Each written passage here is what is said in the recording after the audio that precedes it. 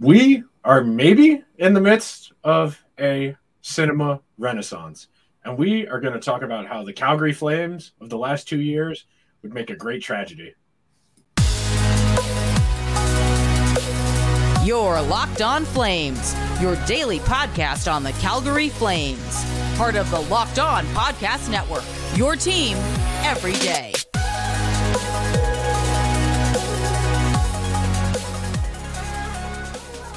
Well, hello everyone, and welcome to today's episode of Locked On Flames. As always, I'm your host, Jess Belmosto, joined by my partner in crime, Nick Zararis.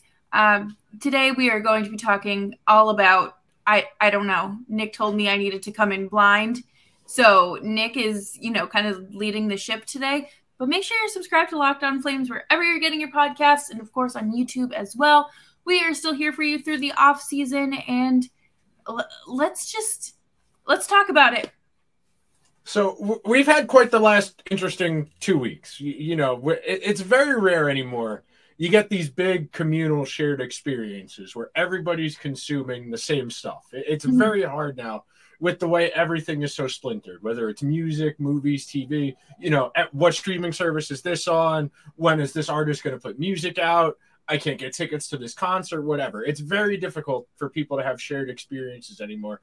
And it makes doing criticism and having conversations about media more challenging in today's world because we don't all have the same frame of reference anymore. It's not like back in the day when there were 12 channels and, you get 100 million people watching the news at the end of the day because there wasn't a lot going on in 1964, that kind of thing.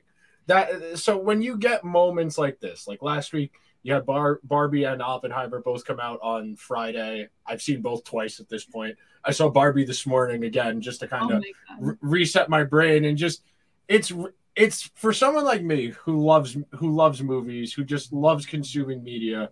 It was genuinely nice. Like usually when I go to the movies, it's like, I don't want people sitting next to me. And then last night I went to Oppenheimer. This morning I went to Barbie. I'm like, it's crowded in here. This is good. Maybe movies aren't dying. Maybe people do care about art. Movies are so back. I have yet to see either, but that is mainly because I have this horrible fear of movie theaters. But I'm going Saturday, so anything's possible. Anything's possible if you just put your mind to it. But no, I definitely agree with you. It is hard. Like, it's not like how it used to be where, like, CSI would air Monday night and then everybody Tuesday morning at the water cooler would talk about it. We don't have that anymore. Yeah, no, it's really hard to have shared experiences, especially across generations where, like, younger people are gravitating towards the digital only stuff. Like, I don't know I don't think my parents, if I asked them, do you know what The Bear is and where to find it? They would both look at me. My dad would laugh because my dad just like doesn't watch TV. And my mom would be like, The Bear, is it like a cartoon? Is that on like Nickelodeon? Did you bring something home? What? Yeah, exactly. So when you get experiences like Barbie, like Oppenheimer, you open your brain up a little bit. You start being like, okay, well, now how can I translate this to other mediums? And the internet's done a very good job over the last few days. I've seen quite a sprinkling of good memes using stills from both movies. The Barbie ones have been especially funny. Even the Oppenheimer ones, like there's maybe like 2 jokes in the entirety of that 3-hour movie that get audible laughs where it's like Matt Damon being like, what? So what you mean if we push that button, there's a chance we blow up the world? Yes. What are the odds of that? Near 0. What would you like from theory? 0. Well, that's the best I can do for you. Like, that's the most funny line in the whole movie. And this is a 3-hour long movie. There are not a lot of punchlines. No. So to try and make that just speaks to the creativity and the fact that such a wide swath of people have gone out to see. And, it's hard to get people to go to the theater anymore. We talk about this a lot in terms of sports, of getting people to do something as an audience. Like, what are you doing to entice your fans to come to your game? We talk about this all the time with the Flames in regards to, well, the team can't bottom out because it's a sensitive market wherein if they're really bad, the NHL can go and do shenanigans. Like, that it's really what it comes down to. And I don't think the NHL's at a point where they're going to ever relocate another team because they're too stubborn. If there were ever a time to do it, it would have been Arizona. And the fact they've been just don't do it. So I think you'd be okay in that respect. But I do think the way the Flames have been run with this kind of half one foot in, one foot out kind of mentality speaks to the fact that the ownership and the leadership group has been very inclined to like, well, we got to keep people coming. We got to make this, we got to make our revenues. We got to be able to pay our bills. We got to take care of, we have this amount of money to spend. We can only do so much with it. Yeah. We need to be drawing as much as we can to kind of make up for that. It's the same problem with movies. It's part of what you've seen now with the strikes going on, where these studios are really, really trying to gut out every last dollar because it's hard to make a profit in media anymore. And it's coming at the expense of the creative people who put the projects together, which kind of doesn't make sense. I don't understand how the people who don't have anything to do with the creative process are trying to say how much the creative people are worth. I would like to see David Zaslav try and sit down and write a movie. I don't think he could do it. That's kind of where we're at right now. And it comes back to, again, something we talk about in hockey a lot, where it's like, yeah, if you gave me, 5 nerds from Twitter and a couple Patreon subscriptions, I could probably do a better job than Chuck Fletcher. I'm not that's really what it comes down to in my mind, where you get to this conversation of people who know what it takes to do it and people who think they know what it takes to do it. And then the other problem you have is just kind of what I was talking about, where you get into this idea of people who are so far removed from, the real world, the creative decision makers, having counter arguments in their day-to-day life that they always assume they're right. And that's kind of where we're at in regards to both. We talk about this all the time in hockey, how it's a club of about 80 white guys who all alternate all of these jobs. And for the most part, there's no getting in if you're not related to one of those guys. Yeah, exactly. And, how many bobblehead giveaways can you do in a season? Yeah. The Yankees just did like Hawaiian shirt day. I would eat that up. But then that's a good giveaway. You have to think of like different things, and then of course partnerships and copyright written stuff. But I don't know. At least we have not gotten to the point where there's movies or ads during a movie, because thankfully I would just get up and leave. See, I can't say that entirely because I do watch movies on Hulu from time to time, and Hulu does have ads. Like I watched The Hating Game on Hulu the other day. I do enjoy a silly rom-com every now and then, like everybody else. That was very entertaining. But yes, hey, the way I look at it is, and this is entirely like the terminal brain rot, it's like, oh boy, a minute and a half to check my phone. This is perfect. It's like they programmed in time for my ADHD to work. So that way I'm not distracted from the movie.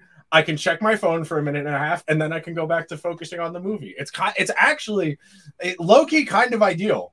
Low-key for the ADHD and the brain rotted. It's not a bad idea. Yeah, but before we move on, we are going to take a quick break here so you can have a few minutes of brain rot and relaxation before we dive into the Calgary Flames, just the pure sadness and tragedy, and how that would make, a perfect Hollywood script. But before we do that, you can take your first swing at betting Major League Baseball on FanDuel and get 10 times your first bet amount in bonus bets up to $200. That's right, just bet $20 and you'll land $200 in bonus bets, win or lose. That sounds like a good deal to me. All on an app that is safe, secure, and super easy to use. Plus, when you win, you can get paid instantly. There's no better place to bet on Major League Baseball than FanDuel, America's #1 sportsbook. So, sign up today and visit FanDuel.com/LockedOn to get up to $200 in bonus bets. That's FanDuel.com/LockedOn. FanDuel, official partner of Major League Baseball. And thank you, everyone, for hanging out with us today here on Locked On Flames, off-season edition. Make sure you're subscribed wherever you get your podcasts so you can enjoy the silly season. It's time to just let loose and, basically write a movie. That's the idea here. So when we talk about the last 2-ish years, I think the big points that you have to have if you were to do this, I think number one, you're absolutely having a conversation. You're having a scene after they lose to Edmonton where Brad sits down with Daryl and they both look at each other and go, we're not far away. We think we're pretty close. And if this summer goes right, I think that's your initial starting point. I think that has to be your opening salvo of this movie, where you'll do parts of the 2021-2022 season, but for the most part, this movie is going to be about this past season that just ended with all the frustration and all the challenges. So I think naturally you have to start out with the juxtaposition of, we think we're really close. All we got to do is lock our guys up. We run this back. We're going to be right there again. And then you cut to Johnny sitting down and talking with his wife. You sit down and cut to Matt talking with Keith and his brother and trying to figure out what to do. And I think those are our two. That's our opening. That's our first 40 minutes of this movie. That's the first act of this movie. It's just the off season of last year. And then you can do the Kadri, Huberto, Uyghur, all of that later on within that first act. That is the first act of this movie in my mind. You have all of the off season stuff. You have the talking Aaron Sorkin type office, people sitting around office tables, lawyers. You have that type of talking first opening act of the movie. I almost would go as far as to say no hockey at all in the first act of the movie. No, don't. Just go full business to start. And then when they like close the notebook or like close the office door, that's when like the title, you get your first crowd shot, and then you're just like directed by Locked On Flames. And then to the car. I would not presume myself competent enough to direct a movie. I was trying to think like what type of narrative voice I would want this movie to have, and like I was thinking like dark comedy, and like I was thinking like Edgar Wright, like, you know, who does all the silly British movies with like Hot Fuzz and like Shaun of the Dead and At World's End, where it's like, this is absurd and we know this is kind of silly and this is, you know, hockey. It's not that serious. It's not life or death. But at the same time, like, you know, it is kind of life and death, because you come home and you just want to see the Flames play competent hockey, and they hit 3 posts and they don't get a shot on goal on a power play. And a puck's going to hit Chris Tanev in the thigh and then go in behind. It's going to slip in, trickling over the line as Markstrom dives backwards, trying to sweep the puck out of the net mouth. Because anything that can go wrong will go wrong. I think you almost have to call the name. I think you almost have to title this movie Murphy's Law. Yeah, I think that would make perfect sense, just because, again, everything that could go wrong went wrong. And just when you think like there were no other ways for things to go south, they managed to nosedive even further. And what do we have a scene where Markstrom's just sitting there? I think that's kind of a staple in every hockey movie, the just brooding, quiet goalie who like hates himself, because every goalie is a little quirky. Every goalie is at least a little quirky and has their own little thing that keeps them going, their own little mental tick, whatever. I think you absolutely have something to that effect, where you have both him and Vladar going through that, because that was a real recurring theme. Arguably the single most prescient theme in terms of the team on ice was the goaltender's inability to be consistent. I mean, it took until February, early March, Markstrom to string together, 4 good starts in a row. And by that point, it was already too late. Yeah. And it's complicated because, in sports, you're only as good as you've been lately, but you still went through those previous 60 games where both of them were really having a hard time. And it feels good that you have that moment towards the end of the second act, probably the end of the third act. End of the second act, because the third act would be this off season in terms of the pacing. So yeah. And then you get the interesting cutbacks where I think you absolutely have to have a scene where Murray is sitting down in his office. He's sitting around, like he looks at a framed picture of Daryl somewhere in the office from 2004, like them winning the Western Conference, like with that trophy. He looks at that picture of that team and he's like, let me see what Daryl's doing. And he calls Daryl in the middle of the 2020 season. That's absolutely a flashback. Where sitting behind the desk, we probably don't even see Murray. We just see Daryl on the farm. He hears the phone ringing, picks up the phone. Do you want to do this? Do what? Run it, coach the team again? I don't know, man. I gotta milk these cows. Let me get back to you. And that's how. I don't know, man. Like Lou Brown in Major League, where they're like, "Do you want to manage the Cleveland Indians?" I got a guy in here about a muffler. Let me get back to you. That's exactly the vibe we're going for. Yeah, no, and I feel like that would be perfect. And then, we would obviously have to have a scene where there's a screaming match going on. Oh yeah, no, I have that probably. That's probably our denouement of the second act. Is just them in the midst of the, what was it, 8-game losing streak in early September. Set 1, 2, 3, 4, 5, 6, 7-game losing streak, and from the end of October into November. I think that's our denouement of the second act. Is just the absolute. We're never going to win a hockey game ever again. I don't want to come to work. I think that's a recurring bit where every morning coming to practice, they just sit in their cars as long as they can before going into the rink. Practice, morning skates 10 a.m. I'm still sitting in my car at 9:57. I'm waiting as long as I can so I don't have to talk to anyone. Get dressed, go out onto the ice, and get it over with as fast as I can. Yeah, no, and there would have to be some rink worker or something that's the marker where you're like, oh my God, they're going in, so I have to go in. Yes. It's not anyone on the team. It's some random it's someone who works the Zamboni or whatever. Yeah, exactly. Just or the coffee gets delivered at exactly the same time every single day. Where they see the coffee supply guy pull up with the silver container and wheel it in. And it's all right, I got to go in. They're setting up the catering for after practice. Yeah, no, that would be perfect. I feel I don't know. We need to get a camera crew in Calgary next year. This is one of the problems that with hockey and with most sports, in all honesty, it is the only sport that really translates well to film is baseball. Yeah. Every other sport has issues. It is really hard to make hockey look convincing. That is one of the real issues.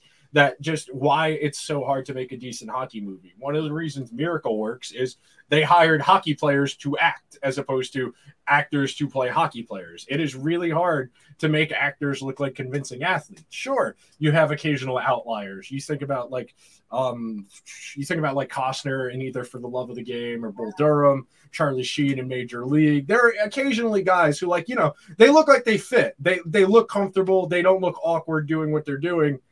And then you worry about how are you going to do a hockey movie without a lot of hockey? And that means you have a lot of cuts. You have a lot of camera shenanigans where someone just scores a goal and then you cut to them in the corner and it's the actors standing in the corner, but not actually on a rink, but standing in a corner on a soundstage kind of thing. Yeah, that's really the only way you could make this work. And it's part of the challenge of why there just aren't a lot of hockey movies, aside from the fact that there just isn't a huge audience for hockey movies. But that's the NHL's fault, not the sport of hockey's fault. Yeah, no, that's a whole different can of worms that we could dissect. But yes, we are going to stick with pushing through to this third act because what is a movie without a hopefully heartwarming or absolutely gut-wrenching ending? Thank you, everyone, for hanging out with us on Locked On Flames as we put together a movie of the last 2.5 seasons in this off season. So, yes, thank you. Make sure you're subscribed wherever you're getting your podcasts. And, of course, tell us, who would you want to play? I don't know. I know who I'm having play Daryl. This isn't even a conversation. It's Brian Cox. It's Logan Roy from Succession.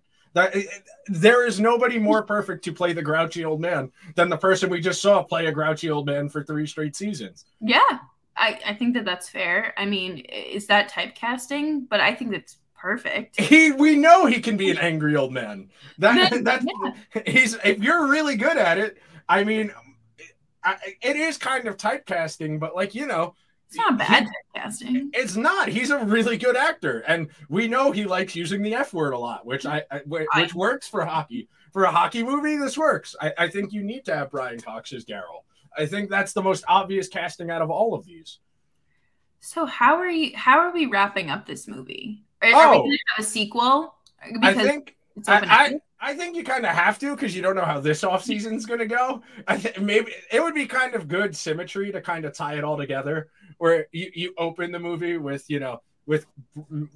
Johnny and Matt leaving, and then you end the movie with Lindholm and Hannafin being like, "Yeah, I don't want to stay either," and Bye, then you get everyone. and you get the cut to black, and it's the Calgary Flames will return for the 2023-2024 season. Because until you can't tie it all together, because you still don't know what the resolution is, because we don't know either, because the Flames haven't figured it out yet. Yeah, no. I'm so glad no, actually I wish this was a movie instead of the team we're covering, but it is what it is. Who else do you have for this one is mostly just because like the builds are similar. I have Tom Holland as Johnny Gaudreau. Oh, teeny boys. Yes, small boys, yes. Yeah, I could see that. Yeah. This one's a bit out there, but I was trying to think who's unhinged but also charismatic to play Matthew.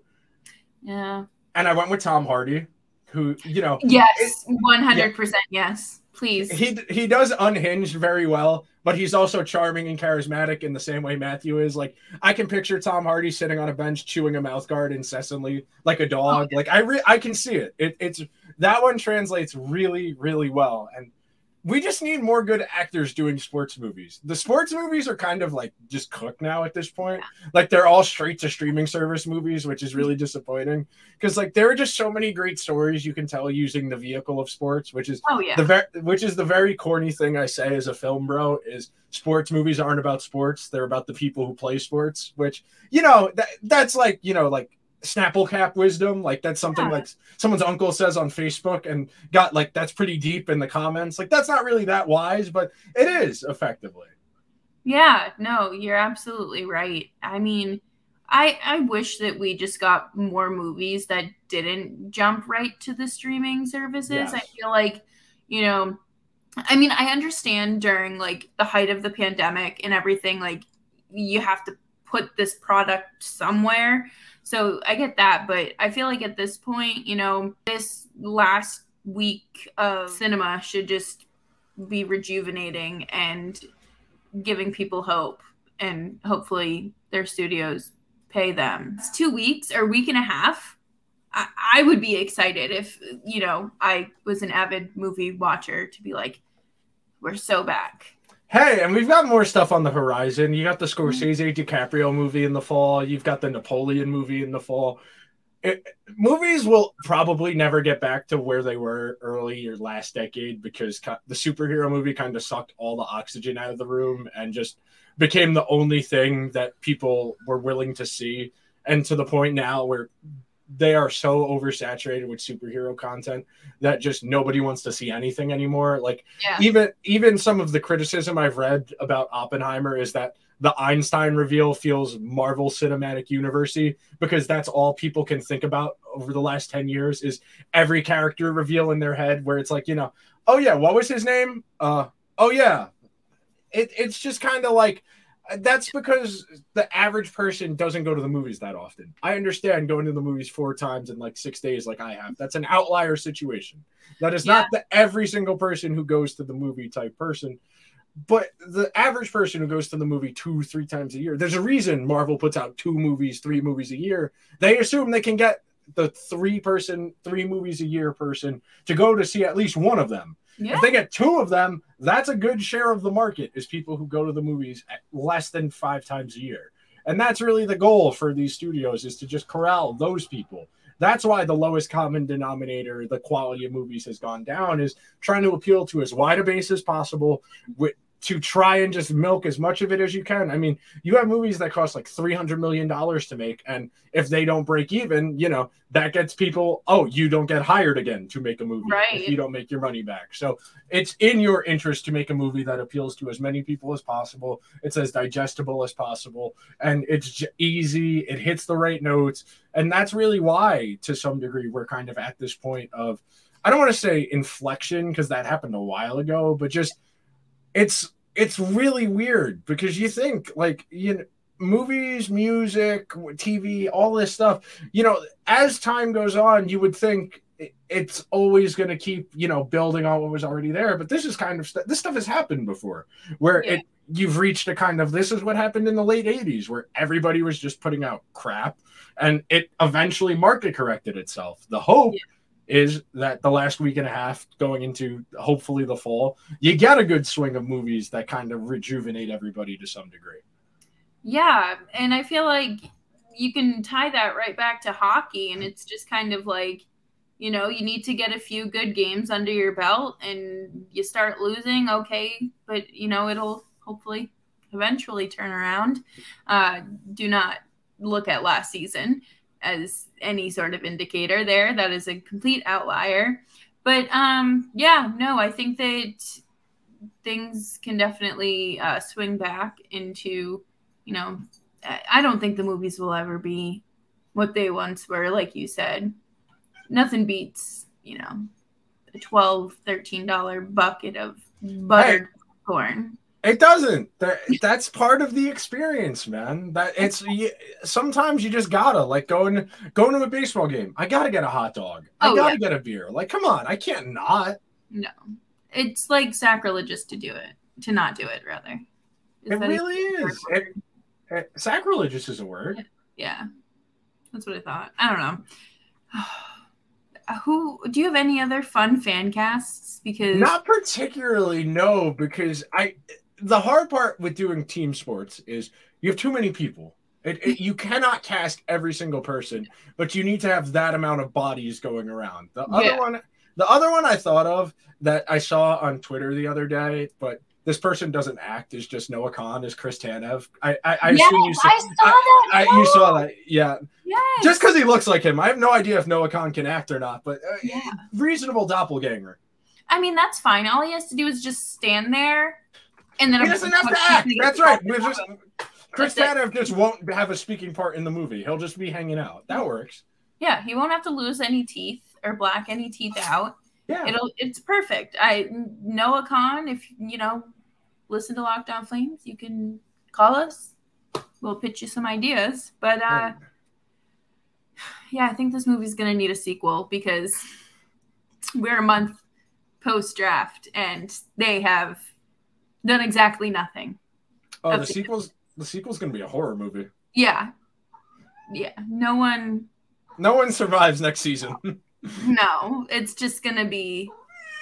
I don't think my cat wants to see this movie. Why are you yelling?